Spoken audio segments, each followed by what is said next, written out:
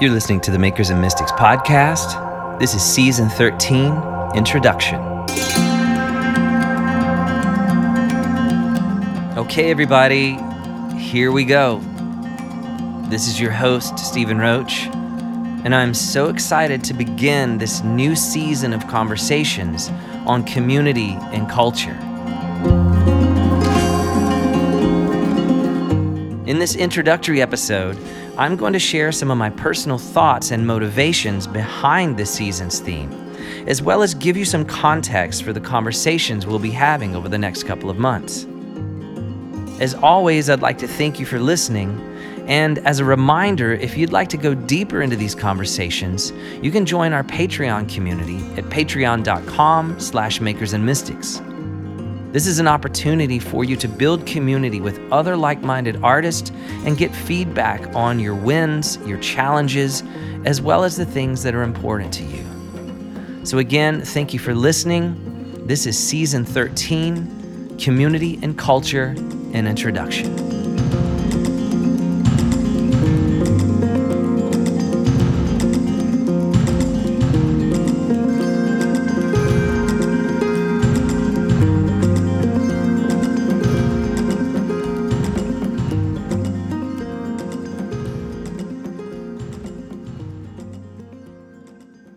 This cultural moment may be one of history's most interesting times to find home among a community of like-minded people with whom we identify.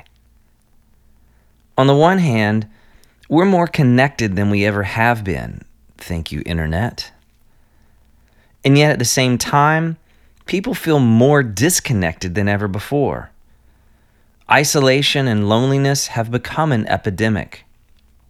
So much so that in May of 2023, the Surgeon General put out a statement calling isolation and loneliness a public health crisis.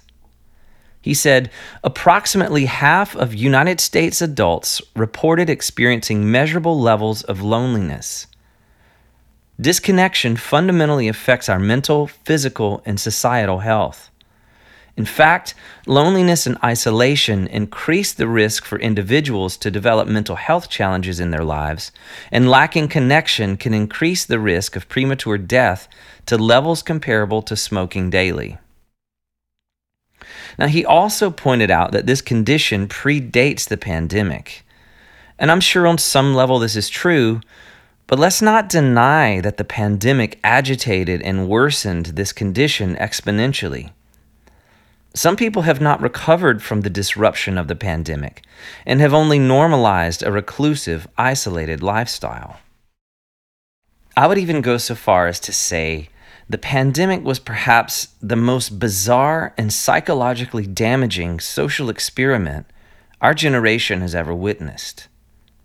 And we are living in its wake. So I want to take a moment and set the stage for where I want to take this conversation on the podcast and why I feel this is an important focus specifically for the art and faith community. So follow me here. It's the year 2020. Everyone is full of hope and anticipation for the new year.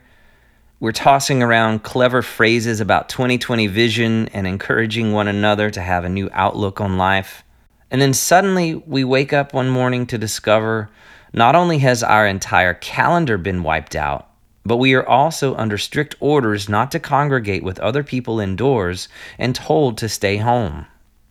In my personal experience, and I've talked about this elsewhere, the first lockdown came the week of our Breath and Clay event. We had interns living here with us from out of the country and other parts of the United States. We had people traveling from all over the world to be a part of our event. And then the week hundreds of us were gathering together, we had no choice but to close our doors.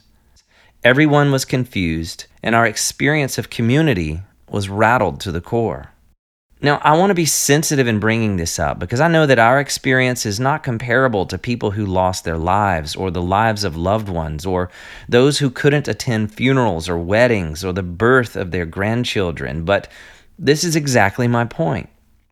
The course of our social life was irrevocably damaged, and the way we conduct relationships and celebrate life was impeded. Many of us had to change jobs or locations. We were left alone with our own thoughts, our own perspectives, our own judgments and conclusions. And I don't know about you, but I get really weird when I'm left to my own ends for too long. It can be really unhealthy not to get that living face-to-face connection with other people you resonate with. You've probably heard me say this before, but there's a vast difference between solitude, which is life-giving and nourishing to the creative spirit, and then isolation, which diminishes the creative spirit. The effects of the pandemic for many of us, though I know some who learned how to flourish there, has largely been detrimental. Now, go back with me for a moment a few years prior to the pandemic. It's 2016, and here in America, we experience one of the most divisive political and social upheavals of our history as a nation. Dare I mention the names of certain reality TV show presidential candidates or the traumatic unfolding of racial tensions and police brutality? Suddenly, families and friends are divided over ideologies, lines are drawn, and relationships are no longer built upon common interest, blood, or geographical proximity. Relationships are built upon buzzwords, virtue signaling, and using the correct images on social media. Trust is eroded, and little tribes are formed. The cocktail of how images and isolation affect us psychologically would be a very interesting discussion for another time. But to stay on topic, let's add another dynamic to this picture. Church communities. I've walked the fringes or participated in various communities of faith for most of my adult life. I recall when the biggest division within the church was simply whether you believed in the supernatural gifts of the Holy Spirit or not. Denominations were divided over arbitrary differences like speaking in tongues or whether you raised your hands during a worship service. But for the most part, even the most polarized sects of the faith still agreed on the basic tenets. But today, the dividing lines are far wider than preferences of worship style or petty bickering over non-essential doctrines. Now those who call themselves believers cannot decide if the Bible can be trusted or if the resurrection is a myth or history or what our response to questions of gender and orientation is to be, and many are unwilling to build relationships with those who do not hold to the same party line. We call ourselves by qualifying adjectives. I'm a progressive Christian, or she's a fundamentalist Christian. And if we signal to someone in the other camp, if we use the wrong phrase or talk about a taboo subject, enter deconstruction, we are likely to be cut off or canceled, exiled from the community of those who abide by a particular set of community laws established by the tribe's gatekeepers. Now, the problem with this for me is that I don't easily conform to this or that label, and the more someone tries to put me in this or that box, I squirm until I get free. I don't need qualifiers to my faith. I'm not progressive, and I'm not fundamentalist.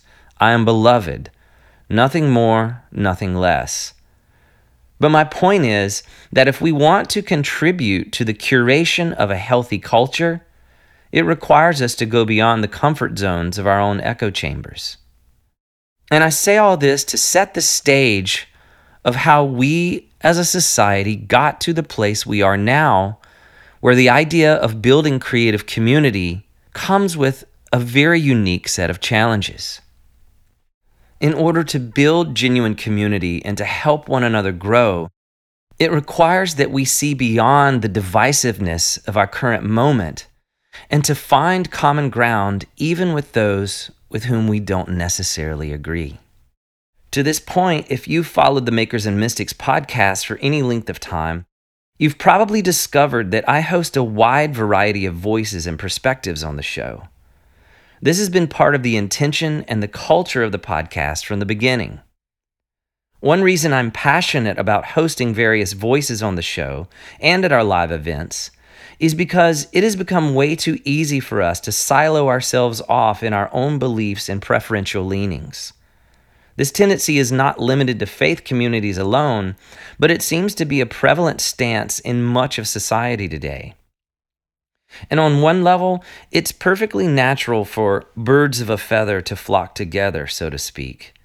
But when the polarities of opinion become sharp and divisive, separating otherwise beautiful connections, it's time for someone to reach across the divide and search for common ground. Part of fostering creative community and forming a culture conducive to creative exploration is bringing differing elements together in the same space. This is what creativity is, bringing different elements together and seeing what new thing they form. And in light of the social trauma we just lived through, building life-giving community is vital to our personal healing and flourishing of greater society. And it's here where the artist is given a wonderful and unique position to be a bridge builder between extreme perspectives. I was shown a video interview not too long ago between Woody Allen and Billy Graham. The interview impacted me more than I expected. But what struck me was not necessarily anything either of them said, but the way they treated one another. Woody Allen, of course, is known for his bizarre and comedic films, but not so much for his moral integrity. Whereas Billy Graham is known to be straight as an arrow and a gospel preacher through and through. The two men and what their lives stand for encompasses two extremely different worldviews. And yet when they encountered one another, it was done with lightheartedness and respect. It fostered a larger sense of culture and community than a flat agreement of ideals. This is one way that art brings healing to a divided nation and stitches the wounds of a torn society. Life and death are on the tip of our pens and our paintbrushes.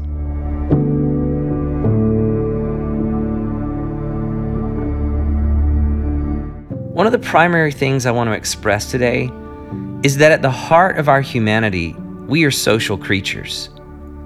And though I'm an advocate for expressing the fullness of our individuality, I know as artists and creatives, we need one another. And expressing the fullness of who we are only happens in the context of committed, intentional relationships with people who call out the best version of who we are. We are wired with a spiritual and biological need to belong. Even the most independent among us still have a need for community in the affirmation of others. This is a normal, beautiful part of our humanity. We were created to thrive within interdependent relationships with our families and communities. Our loved ones and friends often serve as mirrors, reflecting back to us aspects of our lives we cannot see on our own. The feedback of our community plays a crucial role in our creative development and helps us accomplish things we couldn't accomplish on our own.